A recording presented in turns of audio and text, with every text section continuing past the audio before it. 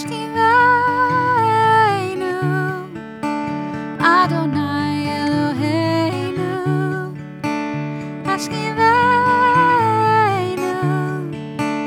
Leshalom.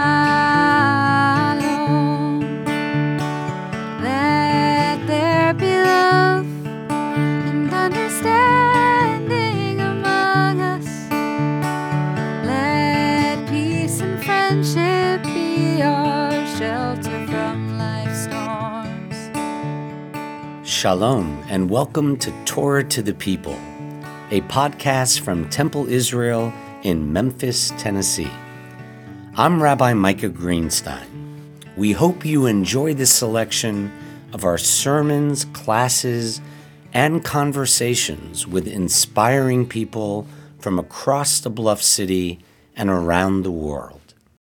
Shalom and welcome to Torah to the People. I'm Rabbi Jeff Dreyfus. I'm so honored today to be with two very special people, Sally Rosenberg and Judy Bierman, who co-lead our Embracing Judaism class here at Temple Israel. Judy is outside of Temple, is currently the Director of Health Services and an RN at St. Mary's Girls' School here in Memphis. And she is currently working on her licensure from Duke University in health and wellness coaching for healthcare professionals, which is also a mindfulness program, and she can talk a little bit more about that. And Sally is the one and only lower school Spanish teacher at St. Mary's as well. So not only do you work together here at Temple, but also from, I was going to say 9 to 5, but I guess it's really 7 a.m. to 3 p.m. or something like that. But both of you, welcome to Torah to the People. Thanks for being here. Hello. Thanks for having us. We've been teaching together too long. A long time. Well, let's begin by just, before we get into this topic of embracing Judaism, of how you wonderfully shepherd our conversion students to Judaism, just share a little bit about how you came to be connected to Temple and what excites you, what drew you to want to work with conversion students. Okay. So thank you, Jeff, for having us again. So let's see. I'm at Temple, and my children are 7th generation Temple members. Wow. But we grew up in that classic Reform style, and I remember taking Hebrew with Cantor Schwartz, who you won't know because you're way too young. But, and I loved it. But then you had to stop taking Hebrew at a certain point, like, I don't know, 3rd or 4th grade. And I wanted to keep going. But the only way you could do that was to become a bar or a bat mitzvah. So I told my mom that I wanted to become a bat mitzvah, and she said, oh, we don't do that. But I guess I nagged her enough, and she talked to Rabbi Danziger, who was he was here with Rabbi Wax at that time.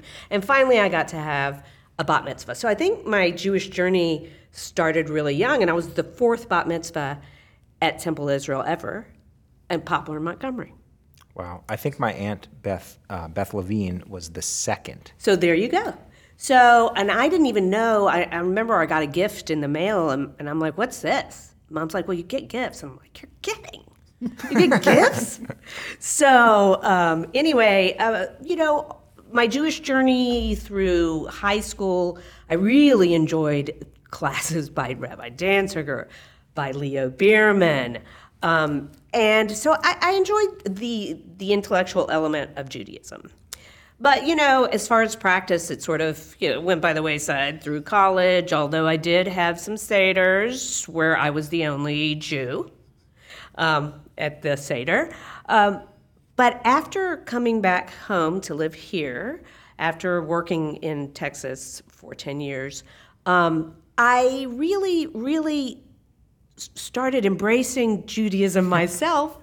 My Judaism, I'm a Jew by chance, as Rabbi Micah always says, when I had a kid.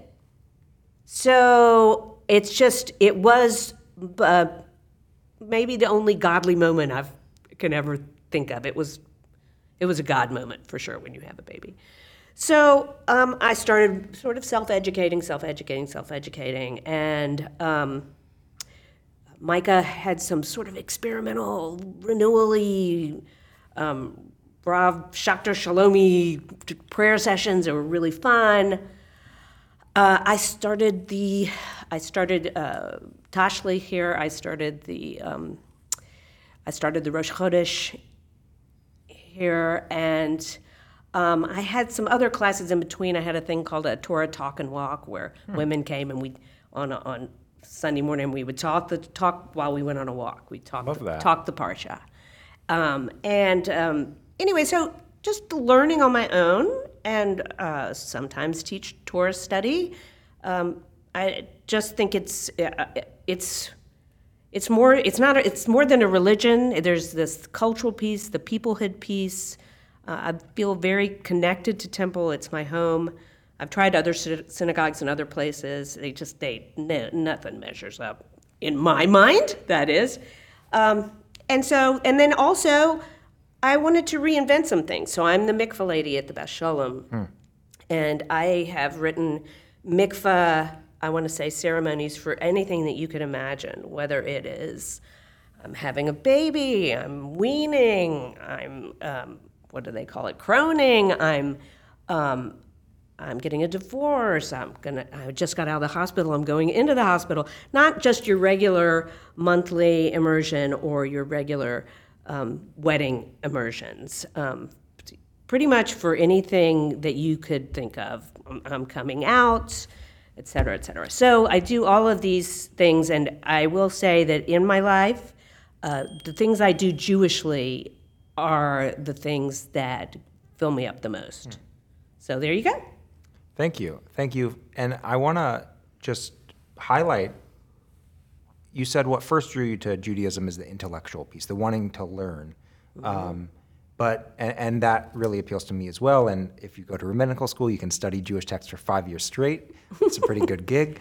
But later in life, you had these different experiences of the God moment when you had your first kid, but of prayer, of being in community, of being a part of a culture. And I would love, and I know we'll talk more about this in a few minutes, with your Embracing Judaism students who don't grow up as a part of this, not exactly a religion, not exactly just a set of beliefs.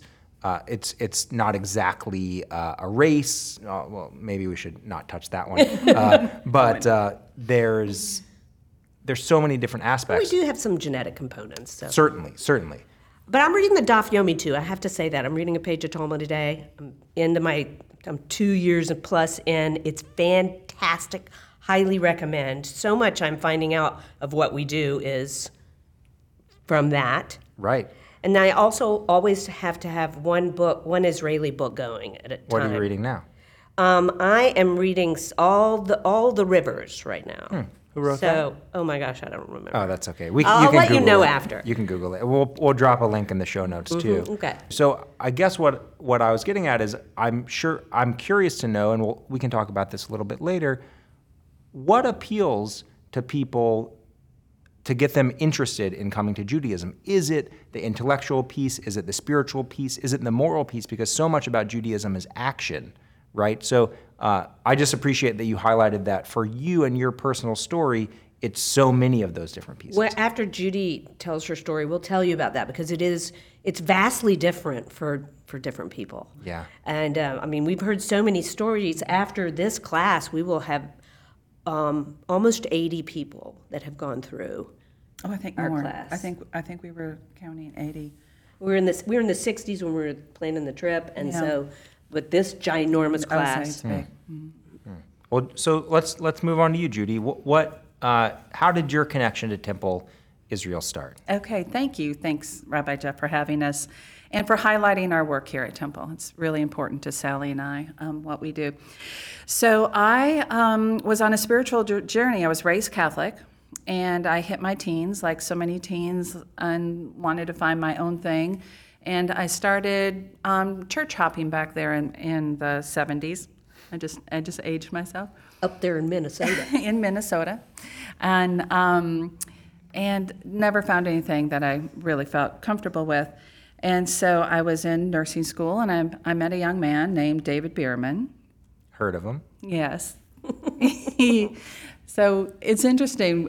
We didn't, when you're in college, you don't say, "Oh, I'm Catholic," and "Oh, I'm Jewish." You're just going out or whatever. And we ended up at a boys' camp. He went for years to Camp Nebagman, and I went there as the camp nurse.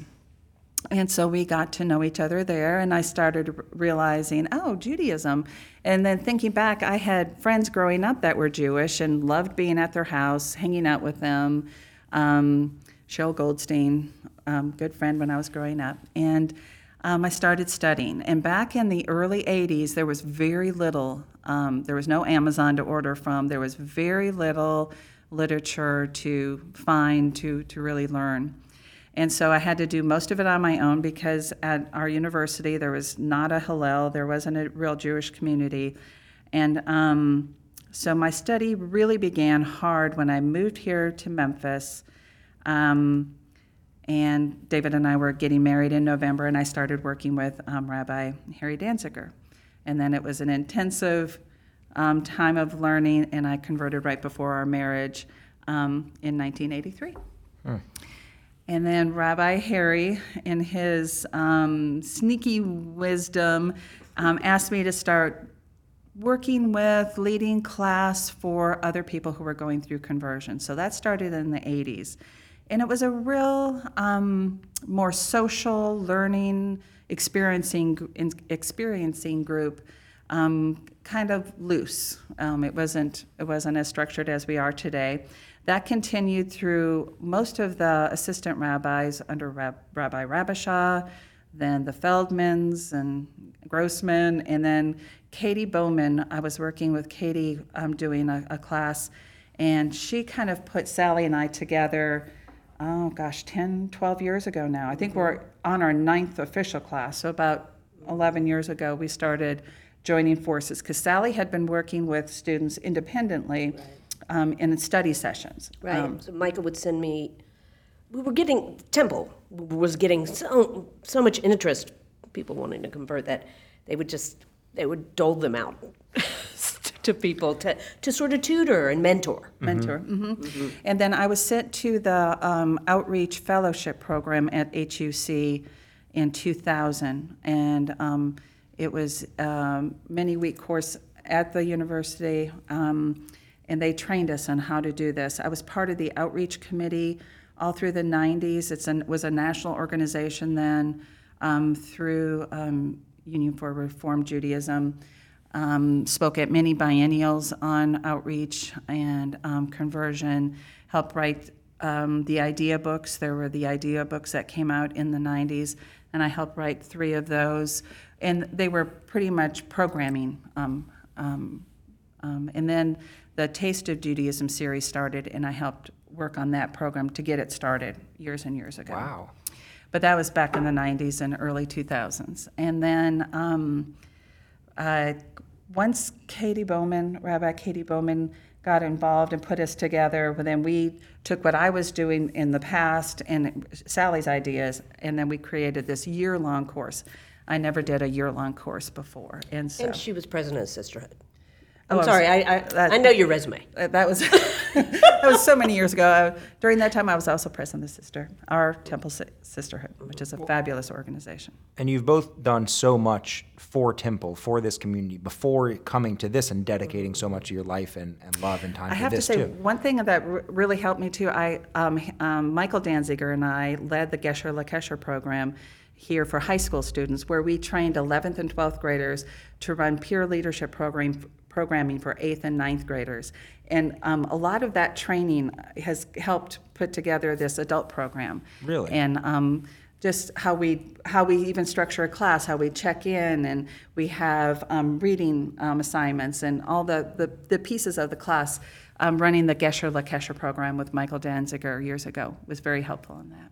Wow. So that class, shout out to Ziggy, Rabbi Michael Danziger, who just got hired as a senior rabbi at the Temple in Nashville. Mm-hmm. So you're going to be right down I-40. We're so glad you're back in Tennessee. Mm-hmm. Mazel tov. But that class, I have to say, is one of the reasons I am a rabbi today. Really? Anna, so your daughter Anna and I are the same age. I don't remember if we were in the same pod, but Barry Dan and Lauren Lazar were my madrachim. They were my teachers. And I was just so inspired Right. by them and how cool they were. They were in 12th grade. I was in, or maybe Barry was in 11th grade. Lauren was in 12th grade when I was in 8th grade. But what I loved about that, and this speaks to what you were talking about earlier, Sally, was, oh my God, Judaism is a place, and Temple is a place where we can have these serious intellectual conversations about topics that really matter, about our feelings, about different things, but also about just like very deep intellectual topics. And I became really interested in, wow, this is a forum and a place where we can talk about the things that really matter. And so thank you for helping to create that. It's the place. It's Hamakom, you know? No, it is a great place, so. Well, that made me really excited that you just said that Gesher Kesher made such an impression on you. It did. That was hard work, I have to say. Anyone who works with high schoolers, they're blessed. I mean, it was hard work. Yeah, yeah, amen. So let's talk a little bit about the program that you two created together, this more formal conversion, which we call Embracing Judaism, not to be confused with our Intro to Judaism class, which is called Exploring Judaism. But so how does our program work? If somebody comes to Temple and says, I'm interested in becoming Jewish, what does that look like? Well, I mean, they start with a rabbi. You come to Temple, you call the Temple, and you express your interest, and you start with a rabbi. And you work with that rabbi, and when they feel that you're ready and your commitment level is there, your interest level, your time commitment level is ready, then they are assigned into our class. But before that, they have to have taken Exploring Judaism. So there is a prerequisite course. Yes. There's a 101, and then Embracing is 201, and then the rest of your Jewish life, maybe when you become a B'nai Mitzvah, we're going to plug that for you. Thank you. That's your 301. There you go.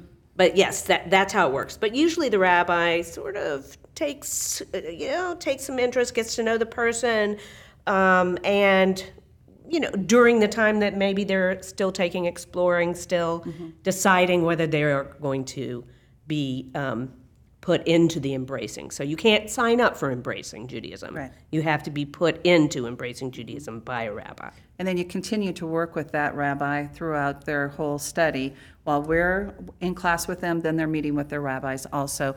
When they're done with our class, then we pass them back to their rabbis full-time to continue and finish until their conversion. Our class is a year long, so we start before High Holy Days in August, and we go until June. And then we usually have some social event midsummer. And the class is designed to follow the Jewish year. So you're experiencing the Jewish year, you're experiencing the year Jewishly with a cohort that becomes your community, which, as you know, is one of the hardest things for people to do coming to Judaism if they're not marrying somebody who's Jewish. So creating a family that you connect with that is experiencing what you experience is really important. So we do that. We introduce them to all the things that have to do with Judaism. We take them to the mikvah. We go to the cemetery. We have Shabbat dinners at our homes.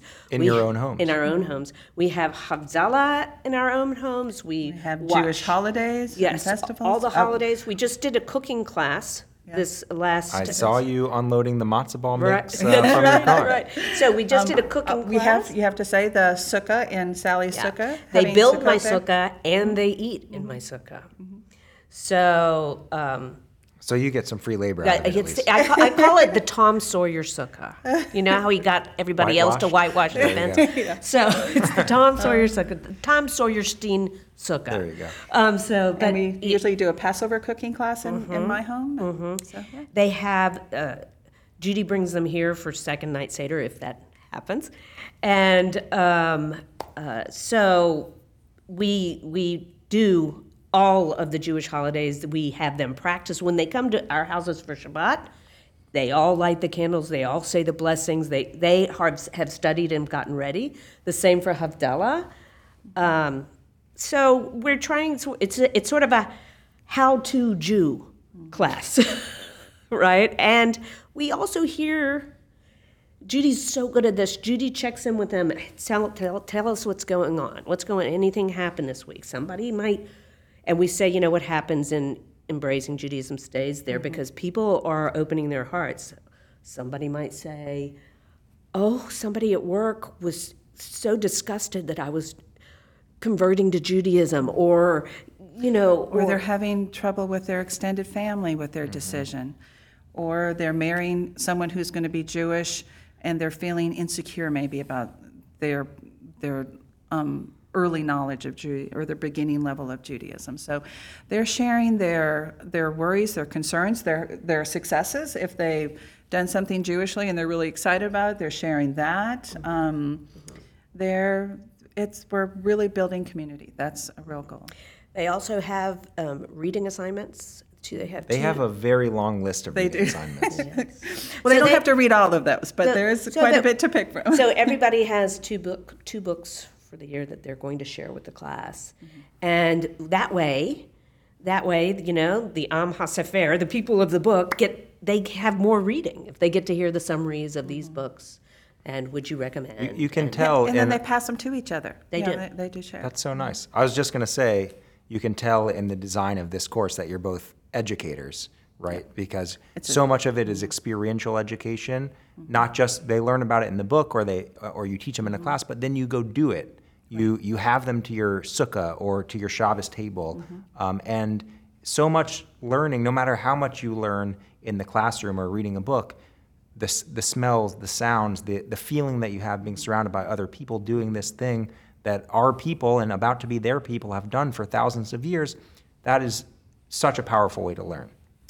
And we did this, we had them watch a Jewish movie a couple weeks ago and report back. What did you watch? I mean, we had some Fiddler on the Roof, we had some Munich, it was a wide range. We had Well, usually we do that. We do a Jewish movie in our homes and have dinner, but with COVID, yeah, we had to adapt. We felt a little uncomfortable. It hadn't gotten to this place yet, and but it was great. And every single person participated. I was so very impressed. And then if they're have something Jewish coming up, I was just trying to think, if they're going to host something for the first time, or they're going to a Jewish wedding for the first time, or going to a funeral for the first time, they will check in with us and what do I do and how do I do this and what should I wear, what should I say, what should I not say? So we tell them that we are their Yiddish mamas. They can call us whenever they want. That's so kind of you and generous of you. Well, it's a thing coming into this people. Well, that's what I was about to say was they're really lucky to have a formal process by which they can learn all of this. Because, I went to rabbinical school for 5 years, and I grew up at Temple. But at some point, we all know nothing, right? No matter if you're born into the most devoutly Jewish family, at some point you know nothing. And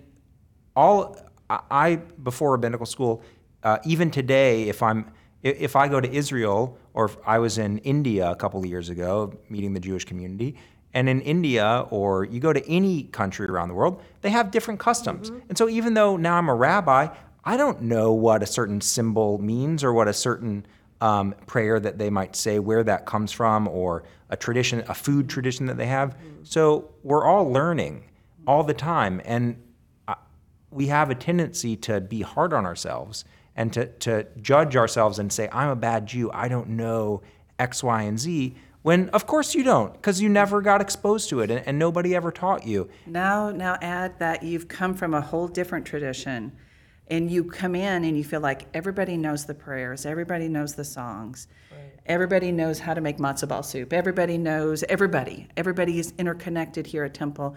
Oh, so-and-so is that person's second cousin on, all those big connections that having this safe place to experience, I hope has been helpful for people. So what is that expression in Hebrew? Na'aseh V'nishma. Exactly. Na'aseh v'nishma. We say it all the time. We say to them, listen, it says, you will do, and then you will Wait, Here, we will you- do and we will hear, right? But really, it's interpreted as we will do first. So I'll back up. It comes that from the you book of do Exodus. it first, yes. When God offers us the Ten Commandments or offers us the Torah, and before we know what's involved, what are we committing ourselves to?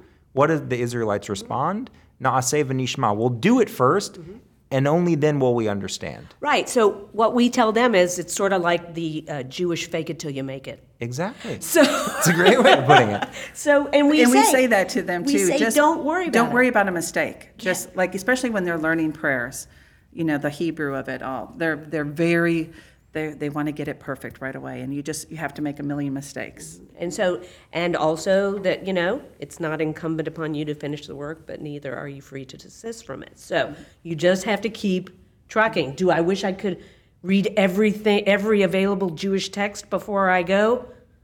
Yes, but I won't be able to. Right. So- Even if you spend every moment from here on out Yes. without sleeping, you could never finish. Never. So we sort of stress to them, this is not just the way it is for you.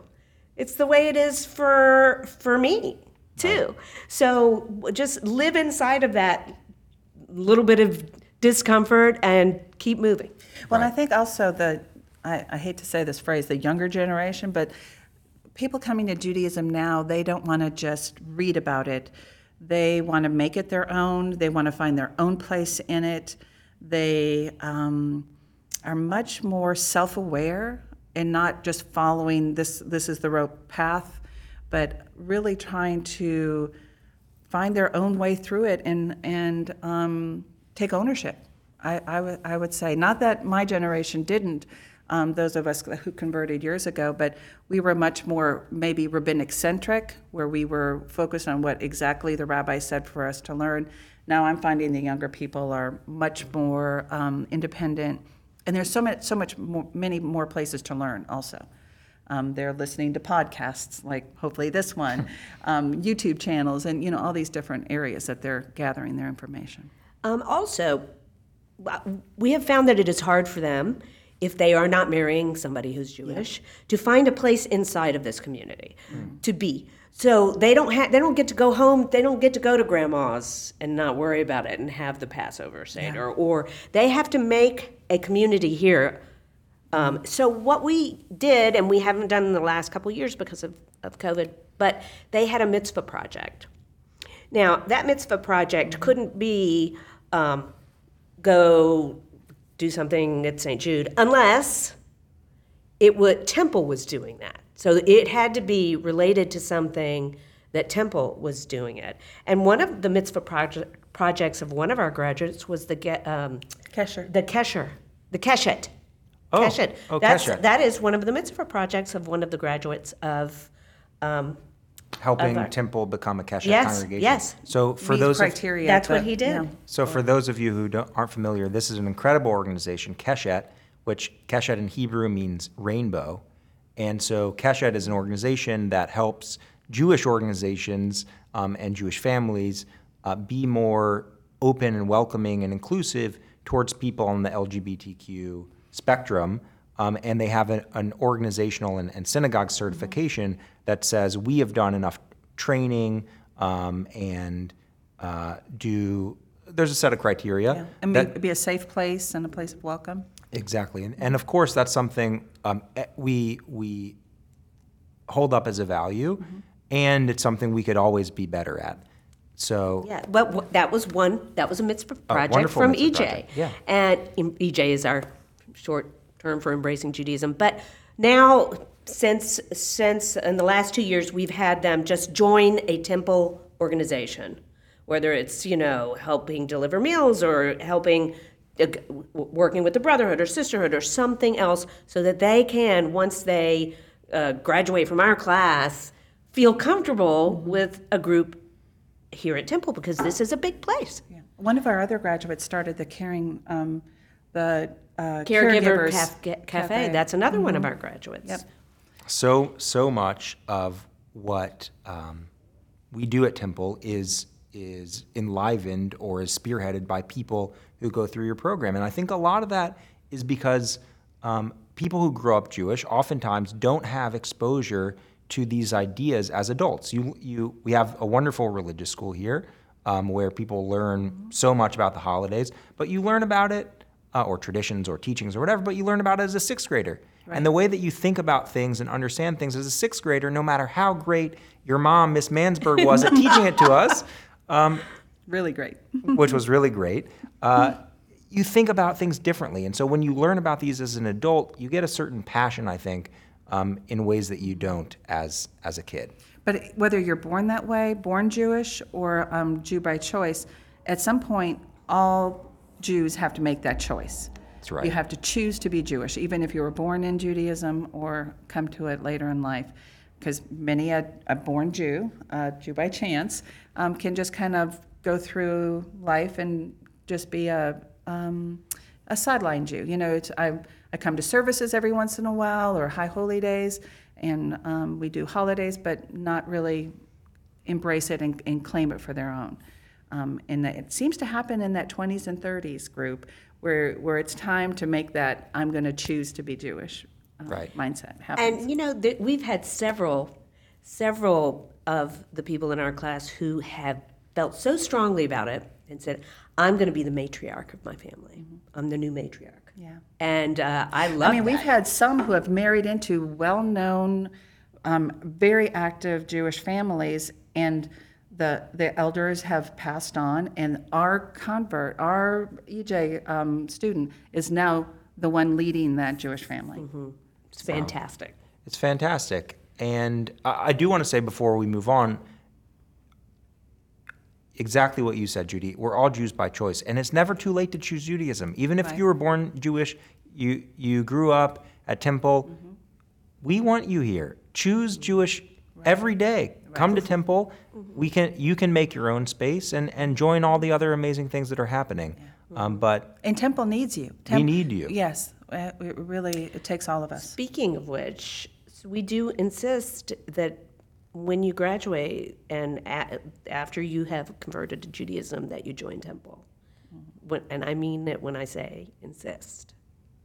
So unless you're moving away, It's hard to say no to Sally. unless you're moving away. But You are not just becoming Jewish for yourself. You are becoming part of us and yes, part of our community. we've invested in you, and you now are part of our community, and so that's definitely how it works. And we speak to them about membership before the last class, and then once they're done with conversion in mikvah, they can talk to membership. That's great. The other thing to say on that topic, though, is that thank you to all of our members listening. We appreciate your support and your commitment to Temple. But Temple is only as strong as the people who show up. And it's only as strong as the people who show up not just to services, but to all of the other things that we do. And Temple wouldn't be a place without, we have rabbis, we have a staff, but we wouldn't be a community without our people. And so you have the power. Every Jewish in Memphis has the power to make Temple what it is and what makes it special. So this week's class is not on Sunday, it is on Friday night. We are coming to services with our class, and they are bringing any family they want to bring. And before services, Judy will take us on an amazing tour of the Temple. And then after, we will have 2 breakout sessions. One breakout session with the family members, and then another break, and then the people in our class, people converting, will be in a different room, and they will be asking questions of people who have formerly converted to Judaism. And then the people who are family members will be asking me and Judy some questions maybe that they felt uncomfortable asking their family member. Their family member, or maybe the family member doesn't know, or maybe And they no- didn't think to ask. I mean, it's always been very successful, and people are glad they came, and And glad no question they is asked. off limits. Right. So they can really, it's, closed doors. They can ask us whatever they want about Judaism, about Temple, anything. Because we want the families, and this is their non-Jewish families, usually. Sometimes we'll get if they're marrying a Jewish spouse, they'll come. So this is their non-Jewish family, because we want that family to feel that they understand what's going on, that we're open doors, that we're not a cult, we're not going to suck their little child into us, or We're not other. Yes, I mean, yeah. it is important for them to come here and go, this is not so different. And so many of them come and say, "I love this. This was," and they want to come back, and that would be wonderful if they came back with their family member who is converting and be a part of it. They will have a role in that family too. One of the things that I talk to my conversion students about is the fact that their family, the family they grew up in, Yes. will always be a part of who they are and who their kids are, right? So Right. a lot of people who, let's say, for example, because most people who come to Judaism grow up in Memphis, grow up in the Christian community, and their parents celebrate Christmas, right? And so they're like, oh my God, like it's a struggle to balance the tradition that they grew up with and the tradition they're coming into. It's really going to be okay. It's really going to be okay. And this is how it's going to be okay. So, this is what we teach This them. is actually one of our classes is dedicated to, living Jewishly in a Christmas world. is the name of the class. So I teach this one, and it's your family. You're a Christian or a Hindu or Muslim or whatever you're coming from, and we've had all different backgrounds come to us, or nothing. They're just secular Christmas people. But you can join that family for their celebration. And I think it's Rabbi Harry who first said this to me. It's like you go to someone else's birthday party. It's not your birthday, but you get to Rabbi eat. Danziger would think of that. You get to eat the cake. You may get a goodie bag. You may get a present. You get to celebrate. You get to have fun, but it's not your birthday. So you can go to Grandma's house for Christmas and help her celebrate her holiday and do all the fun stuff or whatever for her holiday or his, grandparents' holidays. And not feel any less of a Jew because you've been helping your family. And then they can come to your holiday. It's like your birthday. They come and celebrate and eat the food and have the fun and whatever. And it's not a competition. It's a joyful time. So I loved how you always told your girls, let's go help Grandma celebrate her holiday. yeah. So, I mean, that's lovely. It was, It really helped. It really helped. And but I have to say, my Catholic mother was probably the most Jewish Catholic mother. That's because she loved David. She had 5 children of her own. She would have given us all up to keep David Wow. in a second. Of blessed memory. So I want to ask you, what are the various reasons people come to us to become Jewish? Because it's not, the stereotype is, people come just because of relationships. Right. That's the minimum. Yeah. That's the minority, I should say, of And that's people. the easiest way to come to us. Right. That is the minority of Most people are searchers. Yeah. They're thinkers and searchers. They haven't been, if they're coming from a Christian background, they haven't been satisfied with the idea of a trinity, of a man/God, of a virgin birth. They haven't been satisfied with the idea that their salvation hinges on this one little thing. And so most of them, that is what they could never buy. And when they questioned that, we're told, just believe. Okay, so we hear this a lot, don't we, Yes. Judy? So just believe. And they just couldn't. So they would. So there was a problem with you. You're not believing hard enough. You're Right. not believing full enough. Okay, so they couldn't deal with original sin or the fact that heaven was a gated community. So those are the kinds of things. Also, many LGBTQ plus people come to us because we're super welcoming that way. I mean, we're just like, yeah, so what? Great, come on. And so we do have Yes. some folks like that. And but mostly I would say there are searchers, and these people mostly think deeply, read a lot. They've probably settled on Judaism after they've experimented with a ton of different places and kinds of Christianity and other things. Right. So that's really the reason. I mean, they're the searching people. They're the questioning people. And we always tell them that, look, it's great that you question, because Judaism raises doubt to a holy place. And Judaism is not about the answers. It's about the questions. Not so much about the truths with a capital T, but the small lowercase t truths. Judaism is more about how we treat one another. When we always tell them, when Ruth was with Naomi, she said, your people will be my people and your God will be my God. What came first? The people, not the God. I also think they express in their own way that they want to believe the same thing all the time. So in many religions, you believe one thing when you're in the church. You believe in their dogma or whatever. But when you leave, it's like, well, I do believe something against what the church teaches me. Maybe I believe in birth control, or I believe in LGBTQ rights, or whatever it is. And so they have this, fight going on within their minds, and they come to Judaism, Reform Judaism, and they're like, wait a minute, I can believe in the temple the same I believe out of the temple. What I learn and study about is what I really feel and I can practice. And so it's like they're finding their true selves. They're not having to pretend one thing when they're in religious services, but yet they really believe another thing when they're out. They don't. They say that they don't feel like hypocrites anymore. Yeah. So, wow. That's what we've heard over the Yes. years. And that's how that's how I felt too when I came to Judaism. So When go ahead. we did say that so many people come without then that family structure, it was easy for me to convert in. I did the study, but then I married into the Bierman family. So everything they were very observant in the home, and they were very active here at Temple. So I learned so much from them that it was easy for me to move into Judaism. It is difficult to be a solo person coming into Judaism. But I will say that they get together, they get together amongst each other. They share books, they watch movies together, they call one another or email each other all the time.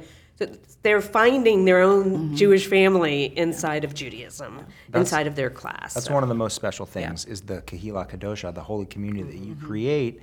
And it's really a tremendous tragedy that you were planning a trip to go to Israel with inviting all of the people who had been through your program to create, for those of people listening who have been to Israel, what a transformative experience that is. And the people that you go with, you come back from Israel, and you suddenly have seen a side of them and connected to God and each other in a way that you never could have seen before.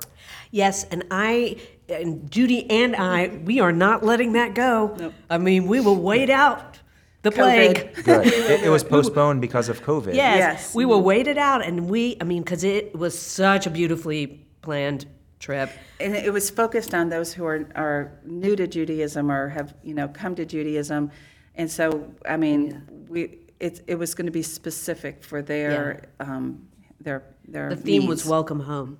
Yeah. So anyway, now we're hoping maybe we'll do it during Sukkot, and we'll be able to be in Israel. right? Israel during Sukkot That's it's fantastic. unbelievable. Yeah. So I think that from now on, that's be the time of year we always go. I don't mind. So I want to ask, and I think this will probably be our last topic. For me, as a rabbi, I've served on a number of B'tei Din, which are, the literal translation is something like a rabbinic court. But really, it's a ceremony of affirmation for the process that these people have been through. And after mikvah, which let's actually spend a second talking about mikvah before we go into this. Mikvah is a process or is a ceremony in which people immerse, and in water. In water. Yeah. Well, why don't you? In living water. Here's our mikvah maven. For the region. People. They do come from all around. The rabbis used to nickname me Our Lady of the Mikvah. So mikvah is a key part of Yes. conversion. So- and can you talk about the spiritual significance of mikvah? So the mikvah is a ritual bath. It's deep. It's 40 seahs of water, or actually I might have that number wrong, but anyway, it is a deep bath, and the water in that bath has to be living water. Ma'im Chaim. So what does that mean? That could be rainwater collected on the roof and piped in and heated, of course. It could be melted snow. It could be a river. It could be a lake, a natural lake. It could be the ocean. So all of these things. Now, what is mikveh about? Mikveh is not about body cleanliness. It is about a transformation of your inner status, right? It's about a metamorphosis of a kind. So any big life event, you can go to the mikveh for. When you get married, when you are joining another soul, go to the mikveh, right? You can go to the mikveh before high holy days because you are planning on transforming yourself. You can go to the mikveh. You go to the mikveh with conversion. You can really go to the mikveh for lots of other things. You've done it before chemotherapy starts, after chemotherapy All ends, of these things. after Anytime loss of you have a pregnancy. Yes, any transformation of inner status. Some women go monthly after their cycle is over, not because they're dirty. I want to get this out there, but because their inner status has changed in the sense that they didn't become pregnant, and so Right. they're just starting fresh. So anyway, it is beautiful. There are I give them lots of meditations at the mikveh, a meditation for each step in. There are seven steps into the mikveh because there are 7 days of creation, and that's where you recreate yourself. I will tell you that it's rare that people don't cry in the mikveh. It's pretty rare because it is a really moving experience for me, and that's why I call myself a mikvaholic. For me, it is the quick fix spiritual moment. It really, and it is one of only 2 mitzvot in which you immerse yourself. You immerse yourself. You enter into a sukkah and a mikvah. So I like how love you it. tell our students when you're in the mikveh for your conversion, every cell of your body is being changed into a Right. Jewish cell. Yeah, I say you take on all the memories of our people. It's as if you were with us at Sinai. Yeah. So anyway, it really transformed me as a person when I discovered mikveh. So I wanted to share that. So that's Thank you. it. And it's a spiritual practice, like you said, not just for people after their cycle, No. not just for conversion, but it's really a spiritual tool that has gone unused, unfortunately, in the modern period by many American Jews. Because they misunderstand it, thinking that it's about dirt. Exactly. It isn't. It is about your inner status. So I have many repeat mikveh customers. So And it can be, I like how you said it is marks a change in status, but it can also be an affirmation that you, even if you're not sure that you are past a certain trauma, for example, it can actually be an affirmation that you made it to this point. Right. Or if you're still struggling, it can be an affirmation that, you know what, I'm still here and I'm not quite over the hump yet, but I'm working through it. And this is a moment of saying I, as an individual, still matter. And I recognize that I'm in this spot. Exactly. So it is definitely a mindful moment because you have to be completely present in that mikvah. So one of the things I like, what can't you do underneath the water of the mikvah? You can't breathe, right? And so it is almost like a rebirth when you come up and do get to take Yeah, first breath. a breath. I have told this story before, but I'm going to tell it really quickly. When I was going to the mikveh and I was sort of nervous and anxious, not about the mikveh, just about my life. And so the mikveh lady would give me little hints. Don't squeeze your eyes so tight. Let the water get between your fingers. She was this old Israeli lady. She was fantastic. And then one time she said to me, the waters of the mikveh are some of the holiest places on earth. You can ask for anything under the water of the mikveh and will be granted. And I thought, oh my gosh, it's like a Jewish Aladdin's lamp.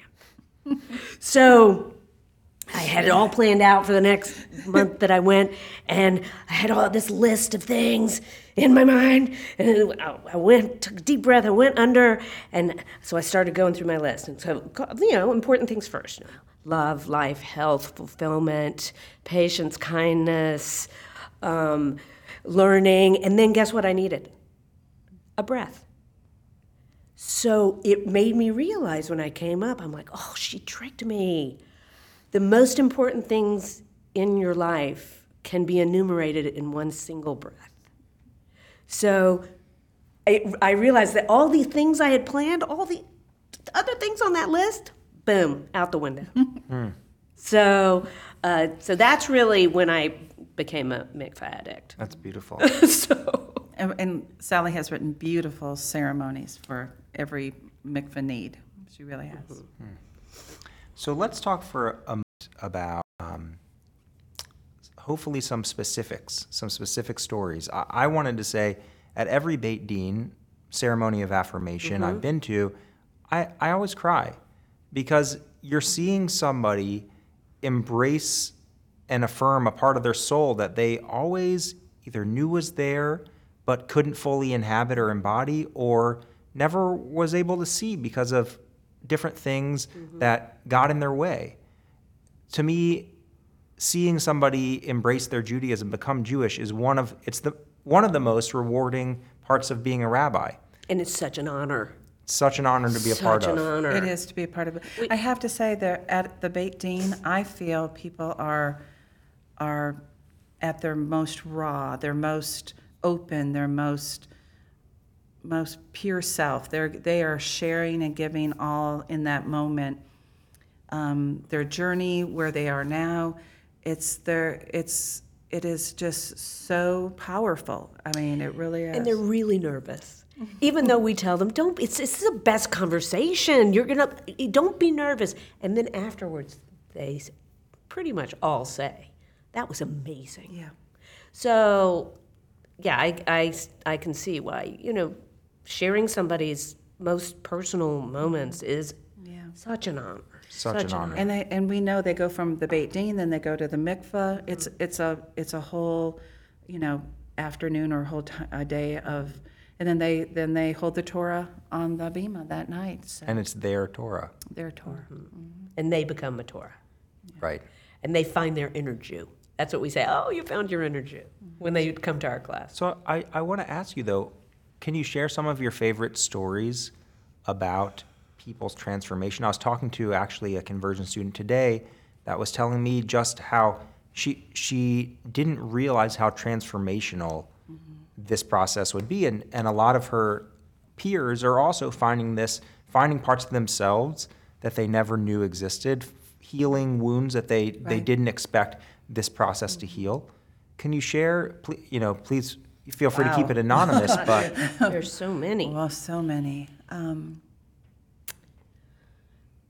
I think one of the ones, I'm not going to name anybody's name because that's not nice to do, but somebody whose family had not had good experience with Israel and was worried that he could never truly embrace this because of his family's experiences there.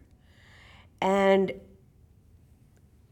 his wife converted before he did, and he put it off a while, but then came to be, so he was drawn to it, and he became very spiritual, and he added a lot to the conversation because of his experiences. And to me, that was amazing to be able to overcome that. What do you think about that one? Yes, Didn't you think definitely. that was pretty amazing? That was a unique journey to Judaism. Definitely it was. And I'm thinking of a past student who his husband had a health crisis and was left in an estate which, for a young man he was not going to live much longer, and it was a very difficult time. And she came to us to Judaism in her own seek of her own personal spiritualism, and just knowing that her life journey had been so difficult, but I hoped that her time with us and then on conversion and continuing on had given her love, support, strength, everything she needed to travel that difficult road. I remember her saying that one of the reasons she was drawn to Judaism was how people took care of one another and the mourning practices of Judaism, because she knew that was something that she was going to have to deal with. That was really interesting. You know, some other ones, it's where someone had married a Jewish spouse and they've been living Jewishly with the spouse but hadn't made the commitment themselves. Mm-hmm. And then all of a sudden they decided that they were ready then now to make that, to take that journey, to do the studying, to make that commitment. So they weren't doing it to get ready for marriage like I had done so many years ago, but they found that it was the right thing for them as their marriage continued and maybe babies had come in. We've had quite a few who have come to us who have been married to a Jewish spouse but decided later on that Judaism was right for them. That's an exciting road too. We had a Rhodes graduate who was also a police officer and who had spent a semester in Israel, I guess it might have been archaeology, I'm not sure what he was studying in Israel, but fell in love with it and the people, and said, this is the thing for me. Yeah. And so he's no longer in Memphis, but he became very, very active here. Mm-hmm. So let's see, any other cool stories like that? We've had so many people. I think here's an interesting one that I really like. People say, well, I was searching. Finally, I decided I wanted to be Jewish. I'm in this class. I go to tell my mom or my dad that this is happening, and then the mom or dad says, here, I have something to show you. And they pull out some old siddur, some prayer book, and say, this was your grandfather's or grandmother's. So, or now they're doing their DNA, and they're realizing that they have 30% Ashkenazi Jewish but even in them before or whatever. all the DNA stuff, people would come to us with these stories like, I finally had the nerve to tell my mom, and she showed me this thing, or she took me to the attic and opened a case. Yeah. So that's happened more than once. Yeah. Mm-hmm. It really has. Mm-hmm. So, and we've had so many different people come to us, all races. I mean, we've had quite a few African American students that I just admire them so much, because I know, you're coming to a minority, so you're a minority within a minority, and that can be, a unique journey also. Mm-hmm. That's true. Chinese. Yes, people. a couple. So I mean, I love that. I love that this is making our temple community much more diverse. Yes, it is. I appreciate these people who want to come to us. We need them. Mm-hmm. So, our community doesn't have such a homogenous look anymore, and that makes me very happy. And so many of our grads do then become active. How many religious school teachers do we have? Oh my gosh. So many of our students have become yes. in the religious school here. Yes. And like we were saying earlier, they study Judaism as an adult, right? So they bring a certain intellectual understanding that so many people who stop studying Judaism after their bar bat mitzvah unfortunately don't have. Mm-hmm. Yes, you're totally correct. Yep. And I love the moments when they know more than, let's say, their Jewish spouse. Like one example was one woman said, I bought a Hanukkah at the gift shop. And I think her husband said, that's a menorah. And she goes, and it's a Hanukkah. He said, I don't think that's right. And she goes, it is right. So it often happens where one of our students is then teaching the rest of their Jewish family information, or becoming the matriarchs or patriarchs of that family. Mm-hmm. Well, I want to just thank you so much for being here today, but for all that you do for Temple, for all of the people that you serve, and really for the Jewish people as a whole. You do a tremendous mitzvah, and we're really lucky to have you. Thank you. We wouldn't have it any other way. I know, we will never give this up. We love doing it. Well, thank you so much. And thank you, all of you, for listening, for joining us today on Torah to the People. We'll catch you next time. Shalom. Shalom. Shalom.